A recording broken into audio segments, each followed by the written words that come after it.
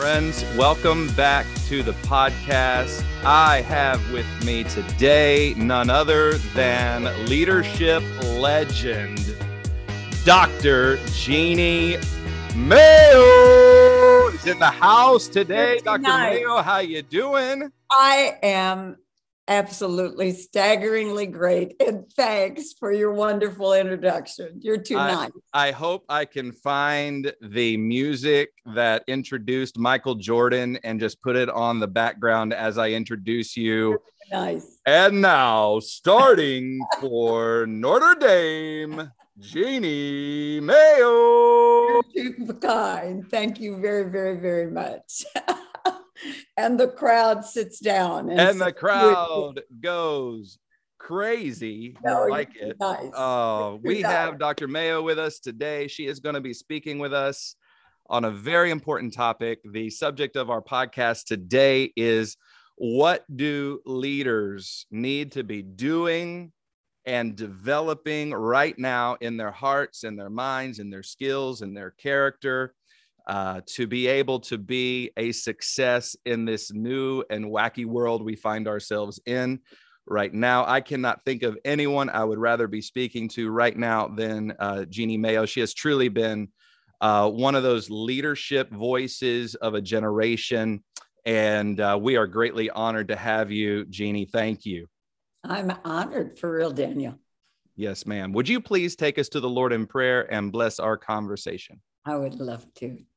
Jesus, we're all sick of being challenged. We want to be changed, even little inch by inch. So take the simple thoughts we have today, because information is rampant, and bury some of it by your anointing into our hearts and lives. May it bring encouragement to people who need encouragement, a kick in the pants to people who need a kick in the pants, and thanks that you still let us do something that ripples into eternity. In Christ's name, amen. Amen and amen. For those of you who are just beginning to hop on to the broadcast, we are with Dr. Jeannie Mayo. She has been a leadership voice in our generation, not only for youth ministry, but for ministry and beyond. She has children and grandchildren in the faith. She has launched and released many hundreds upon hundreds of leaders. And we are privileged to have her today to speak for a few moments on the subject of what we need to be doing now, developing now in our hearts and minds, our skill sets, to be able to set ourselves up for a successful future. Dr. Mayo, I am just grateful to have you today, and I want to turn you loose. What is on your heart right now? Gosh, Daniel, what an awesome and massive topic. So, of course, I'm not going to cover near all the things that my mentoring heart would want to touch. I'll touch on just a few that come really near the top as I look at emerging leaders and just current leaders, not all just emerging. Interestingly, I did some research on what was Jesus Christ's first leadership lesson to his disciples, because obviously that would tell me a great deal as he looked at the 70. And Luke 10 gives it to us. Everybody's familiar. Starting verse 17, I'll read it. And the 70 returned with joy and said, Lord, even the demons are subject to us in your name. And Jesus said, I saw Satan fall from heaven like lightning. I've given you authority to trample on snakes, scorpions, overcome the power of the enemy. Nothing will harm you. However, verse 20, do not rejoice, key phrase, rejoice that the spirits are subject to you, but rejoice that your names are written in heaven. So I think the first thing I would say to other leaders around me, remember not to mismanage your joy. And I'll make sense out of that for a little bit. Jesus says, don't rejoice that the spirits are subject to you, but instead rejoice that your names are written in heaven, in the book of life. once you're in the ministry for about 1 hour, you quickly find that results and people's approval comes and goes. And it is really easy to be like the 70, to return with joy.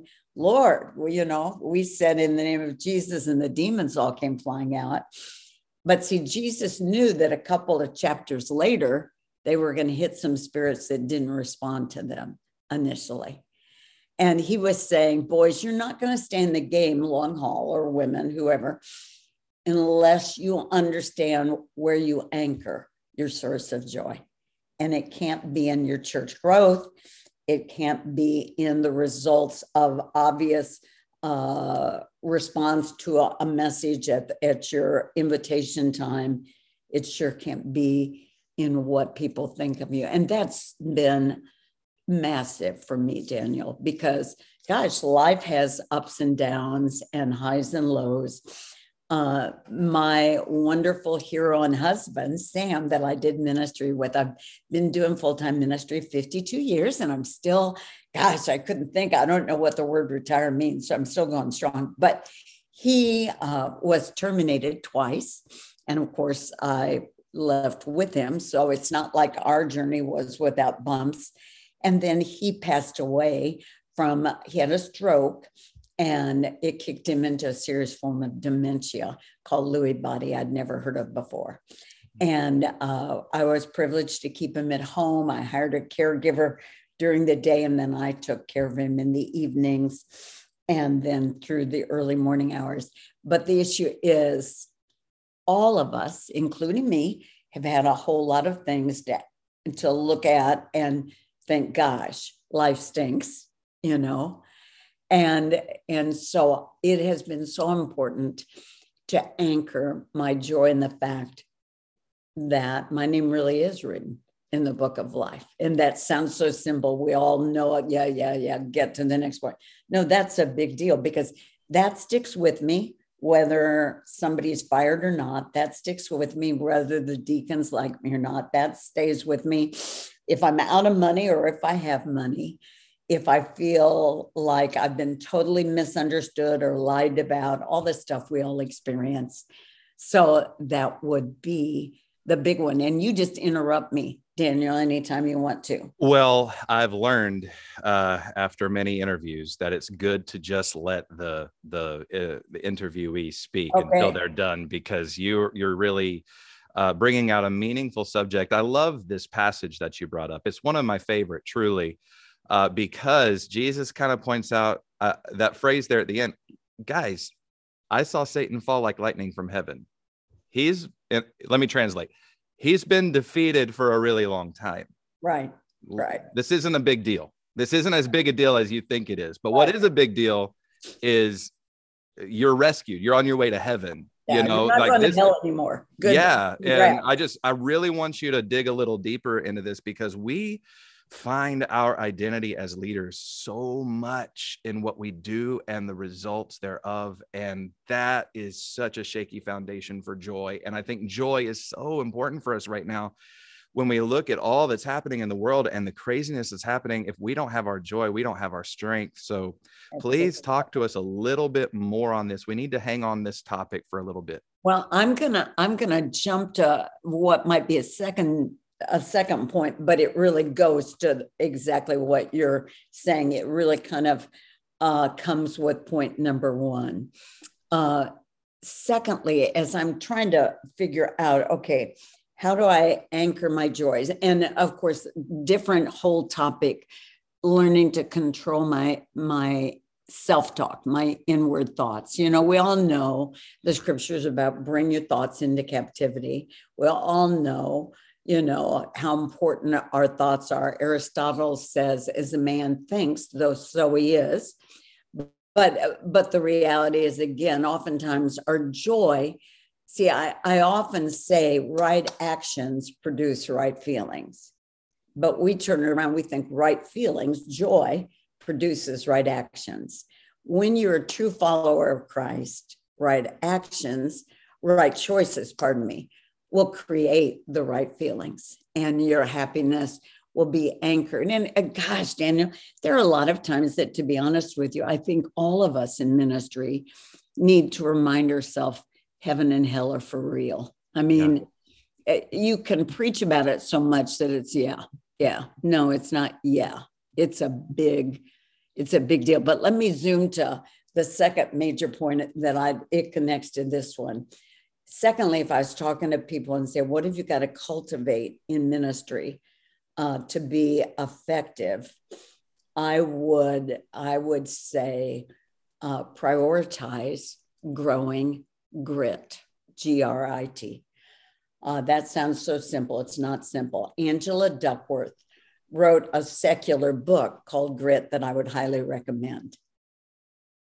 And she took it purely from a secular viewpoint, did a mountain of research. She calls it Grit, the power of perseverance and passion. You can buy it online. It's real easy. She opens by talking about the process at West Point called the Beast, where they put new candidates through for the first couple of months. And they come out with, at the end of that 2 months, something called a whole candidate score. And they thought at West Point for many years that the whole candidate score, who did best academically, athletically, leadership-wise, intellectually, emotionally, all of that, who did best there would translate to the field when they went to the field, who the real generals, as it were, the real difference makers were in the field of battle. And they found not so. You could have at the end of the Beast, the 2-month opening, which, by the way, many people quit. They've tried to get into West Point for 2 years. The Beast is so hard, they quit in the opening couple of months. But they found that the total candidate score had nothing to do with really who became the most essential on the field of battle. And she said the only one figure that they saw, which was consistent through all of it, was endurance. Wow. Grit. Wow. Grit. And, she says a lot of things in the book you'll enjoy. She says, research-wise, remember that you can grow grit, which I'll talk about that in a minute. It's not just a DNA thing. But she talks about our society being painfully distracted by talent. And I think that really pegs the church world now. Very distracted by the great speakers on stage, the great musicians. And unfortunately, we've allowed, Daniel, talent to become a suitable replacement for authentic anointing. Wow.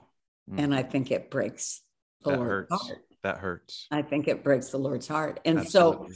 so her comments, and it's again from research, she says that her research verifies that effort and endurance counts twice as much as talent in the long haul ultimate success of a person. And it's really interesting. She says grit is combined with passion and endurance. And when all the high achievers unlock the message of passion, it had nothing to do with feeling. And that's important that we all hear. Gosh, if I only did the ministry when I felt like it, I would have quit a long time ago.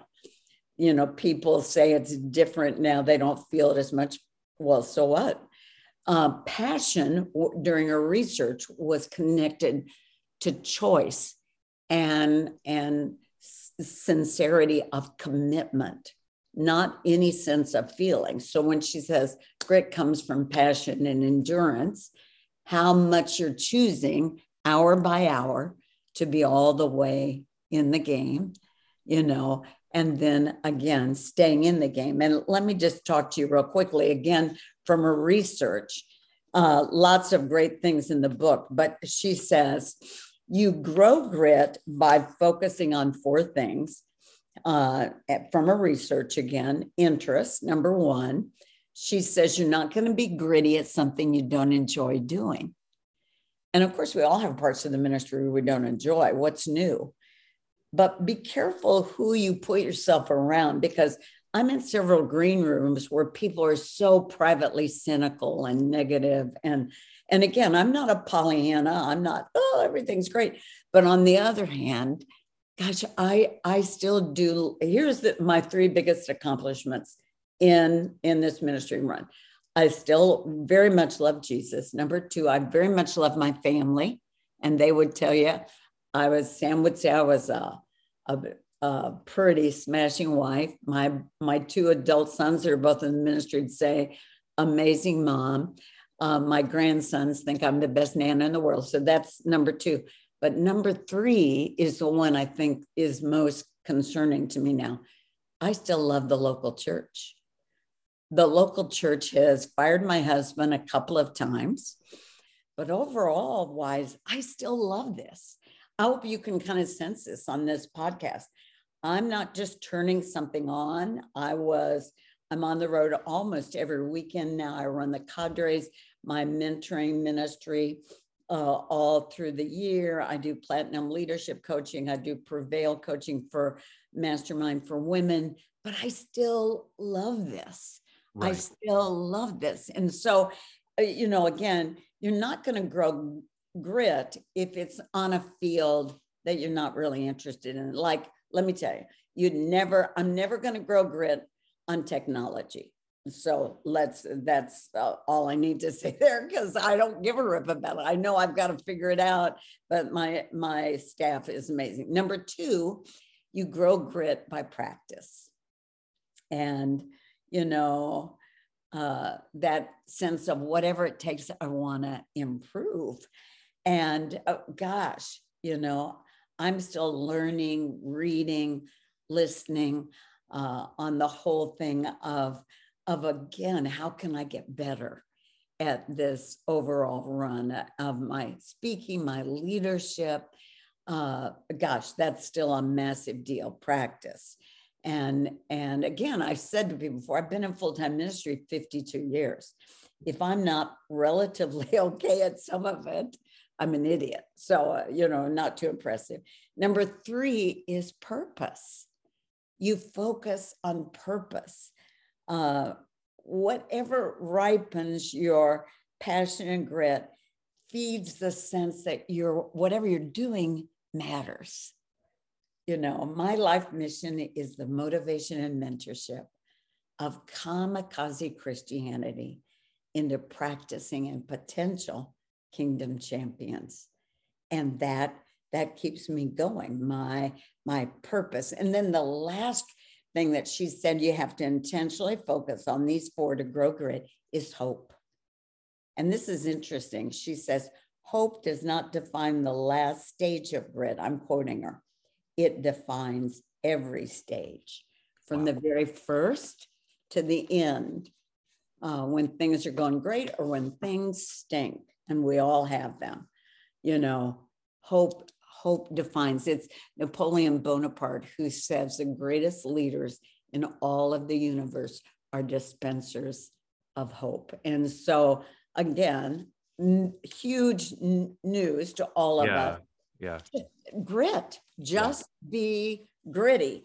And then let me do one more, and then, because I want to give you time to dialogue, and there's so much. I'm looking at my notes and trying to decide what I want to leave out.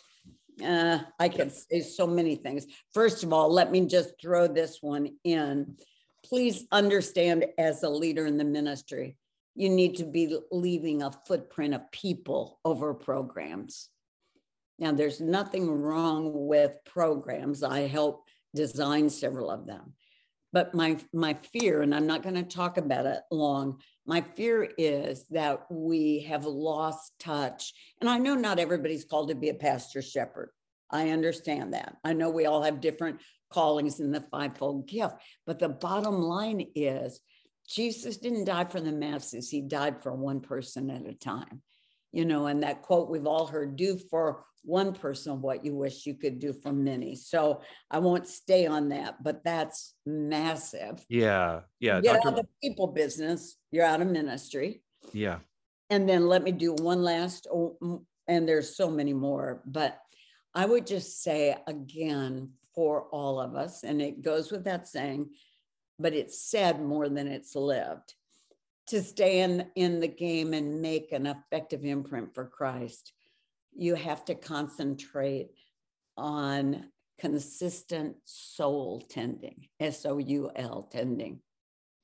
One of my husband's absolute signatures was what he called his daily appointment time with Jesus. He didn't want to call it quiet time or devotional time. He felt like that was too menial in its response.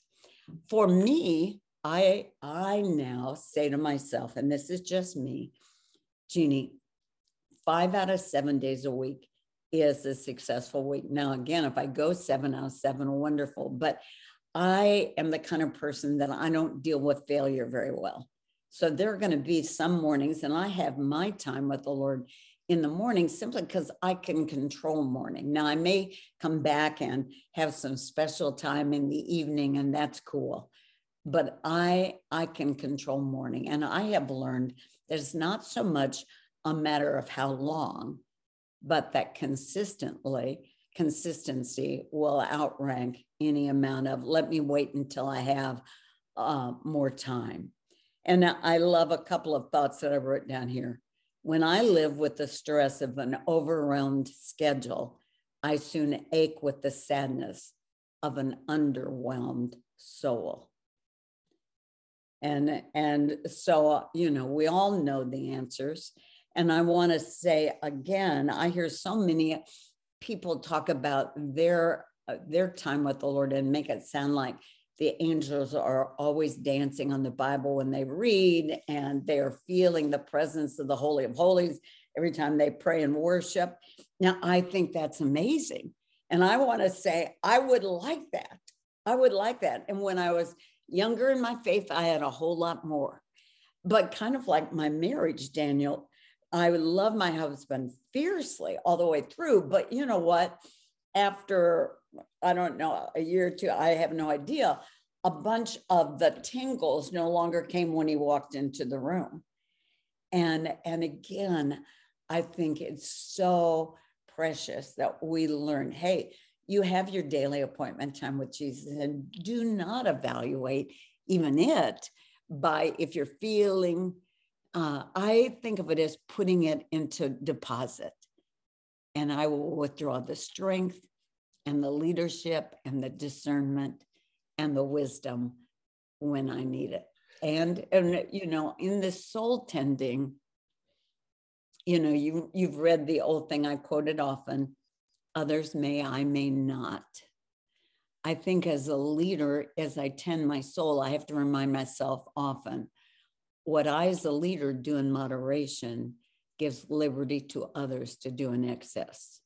And so there are several things, and I'm not saying we'll send a person to hell, but as a leader, an example, I back away from those things. And those aren't just habits.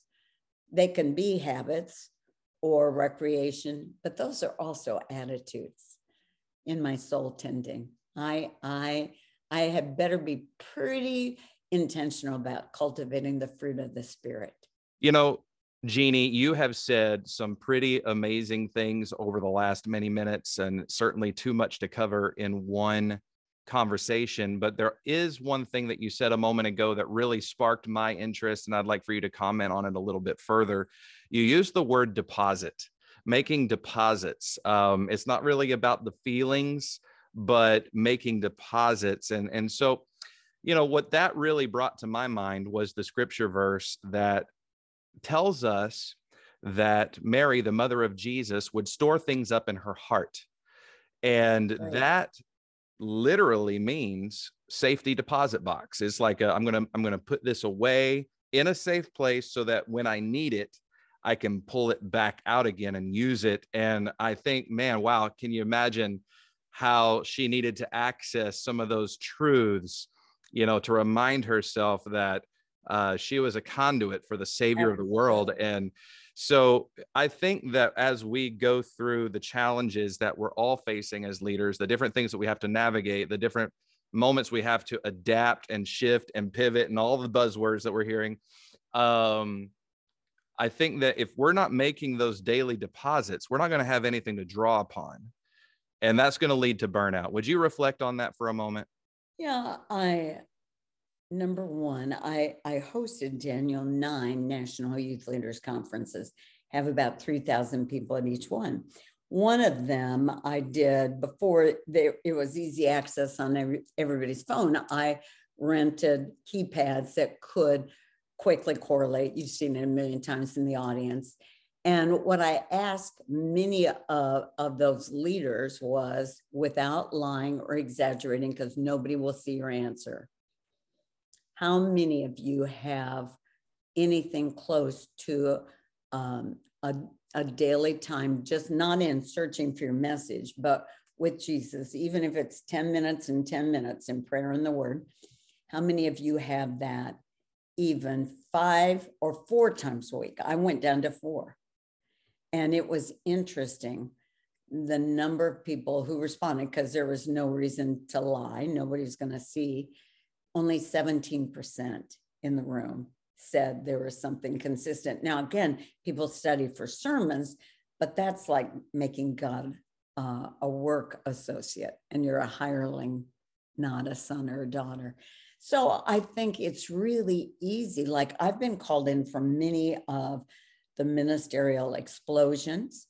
I'm helping a pastor and his wife right now, who, if I said the name, everybody probably would recognize the name. But the point is, I've never known somebody who had an implosion of, especially of sin, who had anything close to a quiet time. I just have, and I mean, this is 52 years of being called in.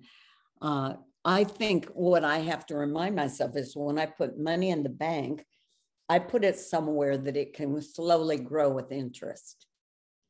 And that's really what my time, as I put deposits in, I mean, I'm probably not going to feel anything. I'm not going to,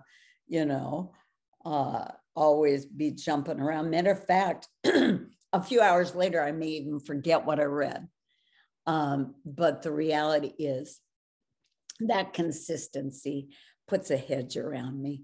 But it's really easy because, again, I think most of us talk about reading the Bible and prayer personally. And I wouldn't dare to guess the percentages. But boy, it's not just youth pastors. Most of the people I've been called in to help, some youth pastors, but an awful lot of them, like the current ones, senior leadership. Yeah. I was actually at one of those National Youth Leader Summits that you hosted. I believe it was in the Dallas area back in the late 2000s. And it was thousands of people in the room. And we did this anonymous survey. And I remember one of the questions had to do with, how many of you have personally sought out pornography? And that number was way more than 17%. And it's like, you know what? The Bible talks about sin crouching at the door. And I believe in this hour, it's no longer crouching at the door. It's breaking your door down. Okay. It's very aggressive. There's something very militant, very aggressive about the enemy's work right now. And we cannot afford to skip our times with Jesus. I mean, it seems so elementary. It's what we're teaching children. It's what we're teaching youth. And then somehow we think we mature past those desires, mature past those needs. And we just cannot outgrow, because what's going to end up happening is we're going to start seeking out fulfillment in very unhealthy and sinful things. And we're not going to be armored up, and if we do have some pieces of armor on, I think about Ahab, who went into battle, and the Bible says a random arrow caught him in the chinks of the armor. Every time somebody views pornography or lingers on a social media post or enters into an emotional connection with somebody, not their spouse, I mean, the chink in the armor grows. And random arrows aren't really random. They're assigned. And, Jeannie, I just really feel like there might be 1 or 2 or 3 roadblocks or obstacles that you have noticed over the last 52 years that have crept into the life of the leader that prevents them from doing this one important thing, spending time with Jesus, not just working busily for him and serving him, but sitting at his feet, right? So what have you noticed have become the roadblocks that keep us from doing that most important thing? Oh, I think you are kidding yourself if you don't schedule your time with Jesus in. If you just say, I'll do it sometime in the morning, I think it does not occur. I think the other roadblock that, again, we all really easily kind of give into is procrastination. Well, I didn't make time today, but I will tomorrow. And we all know that tomorrow doesn't come because we keep pushing it off. Number 3, we give in to the fact that our quiet time is invisible. Most of us in ministry have verbal gifts. I think it would be better for all of us if our ability to communicate, even if the anointing lifts, many of us can still communicate. And we know the ropes, and we're not trying to get up and say, this morning I will be a phony. Nonetheless, it gradually moves into that. I think again, it's too easy to bluff. And again, you're not even trying to. You have to be way gone to want to bluff. But you go to the pulpit, you do public ministry, and it's almost a liability that the enemy lets some of it go well. And you think, I'm fine. And then one other thing that creeps in, not only on your quiet time, but just your morality. I think, again, we don't tend our soul well. We don't take a Sabbath. We don't replenish ourselves emotionally. Realize that most burnout is emotional, not physical. And I can't say that enough. But remember that Samson, when he was tired, and this is such a big deal, when you're tired, watch where you lay your spiritual and emotional head. He put his head on Delilah's lap. And I think many times, again, we just, when we're depleted emotionally, when we're depleted mentally, when we're discouraged on we put our head for rest or replenishment in the wrong places. And therein does Delilah have and Delilah, of course, is a type in the Word of God of this society, this world. Absolutely. I would like for you to remark on one more thing as we wind down our conversation, which, by the way, I've just been so grateful for your time. Everything you've said has been really, really meaningful and helpful and so practical. Sometimes when a person has served the Lord as you have for more than 50 years in ministry, now you've known the Lord longer than that, a person can grow to become jaded, cynical, resentful, and even grow a dislike or a disdain at the worst, grow a disdain for people. And, people can be very frustrating. We as leaders can frustrate our people. I mean, just human beings are frustrating creatures. And how have you remained interested? That was one of the 4 key points of grit. And I want to circle back around to that. It was the first point you made. And you said something it was a throwaway comment, but I think that's probably one of the keys. Is you said, I'm not interested in technology, but I've got a great staff. And it was just kind of this throwaway comment. And I thought, there's more there, because you've remained interested. You've remained passionate, and a desire to reach people, train leaders, and so forth, probably because you've farmed out some of the things that don't light your fire. So would that be accurate? And am I touching on something important there? Yeah, very much so. Very much so. It's, we've all heard of the Pareto principle. 20% of what you do gives you 80% of your important results, all in different, Pareto in your family, a different set of Pareto in your ministry, a different set in your own personal walk with the Lord. And I just find it, and again, doesn't mean that everything I do, I enjoy. We all have tasks that we do that we like to farm out to somebody and nobody's waiting in line to do them. But the reality is, again, I've understood that if I could, as best I could, train others, and see, that's the trick. It takes a little while to train somebody else. And you do not have to have the ability to hire it. People all around are so willing to give themselves if they're equipped and if they're appreciated.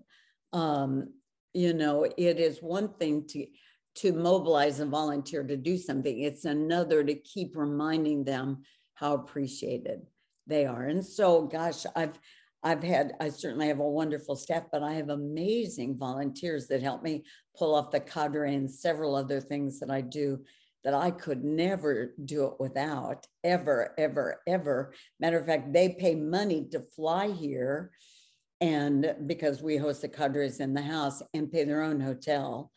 And I just could never be grateful enough. But the reality is, again, they know how deeply appreciated I am, and they know that their work is making a difference. Absolutely. Well, you've just outlined a few things that I know Patrick Lencioni outlines in his book, The Signs of a Miserable Job, all come back to somebody not knowing why their job is important. They're not connecting the dots.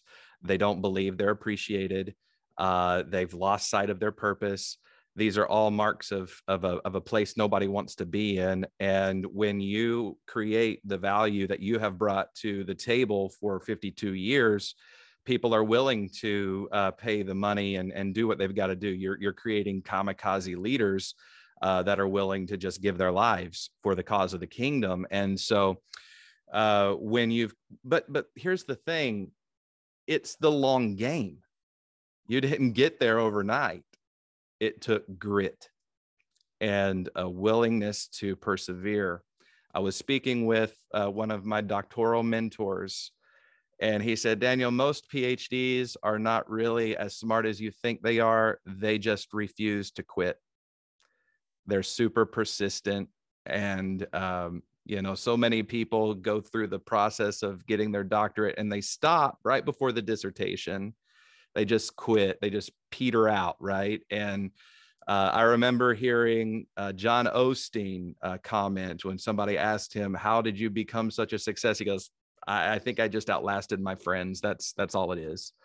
So you have brought the key of persistence and grit to our forethought here and to the fronts of our minds today. And I'm really appreciative. Jeannie, I'm going to give you the last word, and then I want you to take us to prayer. What would you say to us here at the end? I think if I had to say one more thing, and I've alluded to it, make sure that you assign purpose to all your pain, because there will be pain. There is in any career field, and the ministry certainly has spiritual warfare enough that I think maybe you get a little bit more there. After I'd gone through a very large, oh my goodness, I was standing at Keith Green's grave. Many people won't know that. And the scripture was, on his grave, except a corn of wheat fall into the ground and die, it abides alone. But if it dies, it bears much fruit. And this thought came to me probably, I think, from the Lord. And I've got it hanging now on a large piece of wood in my kitchen because I've wanted to quit plenty, but I've assigned purpose to my pain. And here's the thought: history will be kind to me because by the grace of God, I will write it. Amen. And that's hopefully, I'm going to outlive a bunch of people because I take so many vitamins. So I start to say, hopefully at my funeral, you'll all be able to say, but, who knows?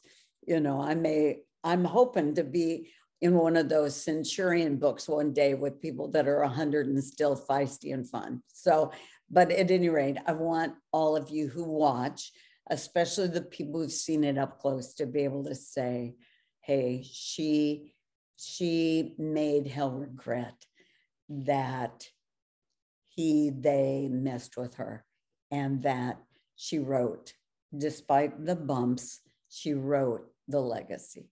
Amen. Amen. Please take us to the Lord in prayer and close us the way you began, with God's blessing. Father, what a great way to start the day. Lord, we just want our lives to matter. We want to do more than throw the word legacy around from posters and motivational things. We want, by your grace, to leave, whether we're young or medium age or older, we want to be legacy livers. Lord, we want to have 100x fold multiplication in our life, like you speak of in the gospel. So take some simple thought from this podcast and bless Daniel for all the years, all the hard work he does to put this out to people. What a gift he is to the body of Christ. So just use something, some one thought, and let it encourage, let it provoke, challenge, refresh everybody who's listening today. And Lord, at the end of the run, through the good and the not good, may we be able to say history has been kind to us, because by God's grace, we've gritted it out and we've chosen to write it. In Jesus' name, amen. Amen. Friends, we have been with Dr. Jeannie Mayo, someone who is no stranger to the leadership world. And man, this has been such an incredible conversation. Jeannie, if someone wants to get in touch with you or to see how they might be a part of some of these incredible programs and mentorship opportunities, leadership training opportunities that you lead, what's the best website? Just go to JeannieMayo.com. It's JeAnne Mayo, MAYO.com. And you'll see the cadre there, which is the primary one, and then several Platinum and Prevail and all of my resources. Very good. Very good. Do you have anything coming up soon that you want to plug? Anything important that you want to highlight here at the end? Oh, I'm starting the cadre I've run for nearly 20 years. It used to be just for youth and young adult pastors, and now it's senior pastors, worship, children, youth, young adult, associate, the whole 9 yards.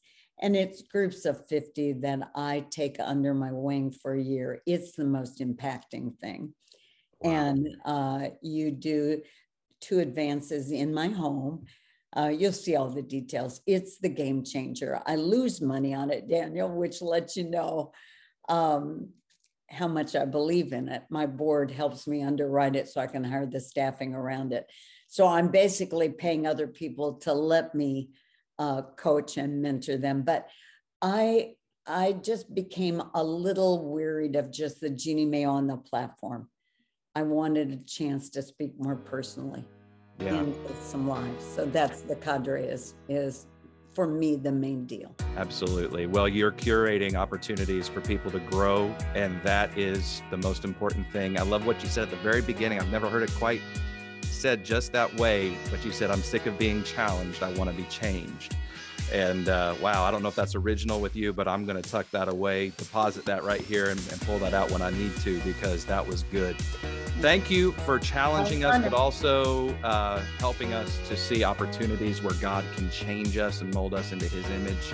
Jeannie, thanks for being with me today. You're awesome, Daniel. My honor. Thank you for letting me be here.